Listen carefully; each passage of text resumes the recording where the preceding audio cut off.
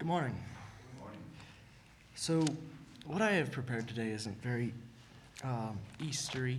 I kind of figured anything I would have to share would probably be shared in the message. So, I decided to just go through the Bible and pick out something that stood out to me and share on it. And I decided on sharing about focusing our lives to Christ and not worrying about what the world has for us.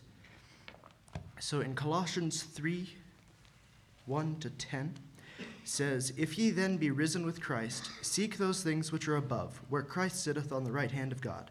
Set your affections on things above, not on things on the earth. For ye are dead, and your life is hid with Christ in God. When Christ, who is our life, shall appear, then shall ye also appear with him in glory. Mortify therefore your members which are upon the earth, fornication, uncleanness, inordinate affection, evil concupiscence, and covetousness, which is idolatry. For which things' sake the wrath of God cometh on the children of disobedience, in which ye also walked sometime, but when ye lived in them. But now ye also put off all these: anger, wrath, malice, blasphemy, filthy communication out of your mouth. Lie not to one another, seeing that ye have put off the old man with his deeds, and have put on the new man, which is renewed in knowledge, after the image of him that created him." So in verse 2, "Set your affection on things above, not on things on the earth. For ye are dead, and your life is hid in Christ, and with Christ in God." Our life is in Christ. Christ basically owns our body. Our entire life is meant to be for God, not for these things around us. They will pass away. They are not permanent. 1 John 2, uh,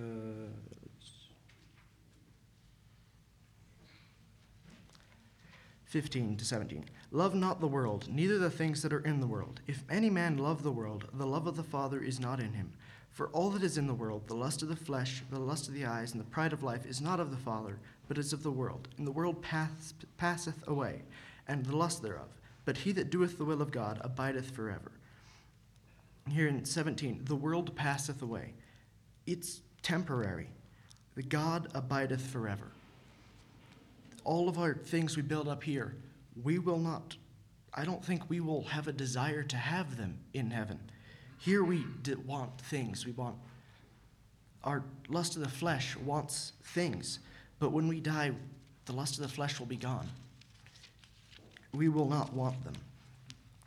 In James 4:4, "Ye adulterers and adulteresses, know ye not that the friendship of the world is enmity with God? Whosoever therefore will be a friend of the world is the enemy of God." In verse 7, "Submit yourselves therefore to God, resist the devil, and he will flee from you. Draw nigh to God, and he will draw nigh to you. Cleanse your hands, ye sinners, and purify your hearts, ye double-minded." Verse 10, "Humble yourselves in the sight of the Lord, and he shall lift you up." The Lord will give us everything we need if we go to him and do not worry about anything here. There is no point in it. And then, as a final encouragement, this doesn't do much with the message. I just wanted to share it because it blessed me. Psalms 125, "They that trust in the Lord shall be as Mount Zion, which cannot be removed, but abideth forever.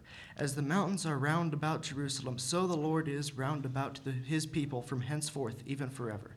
For the rod of the wicked shall not rest upon the lot of the righteousness, lest the righteous put forth their hands into iniquity. Do good, O Lord, unto those that be good, and to them that are upright in their hearts. As for such as turn aside their crooked ways, the Lord shall lead them forth with the workers of iniquity, but peace shall be upon Israel."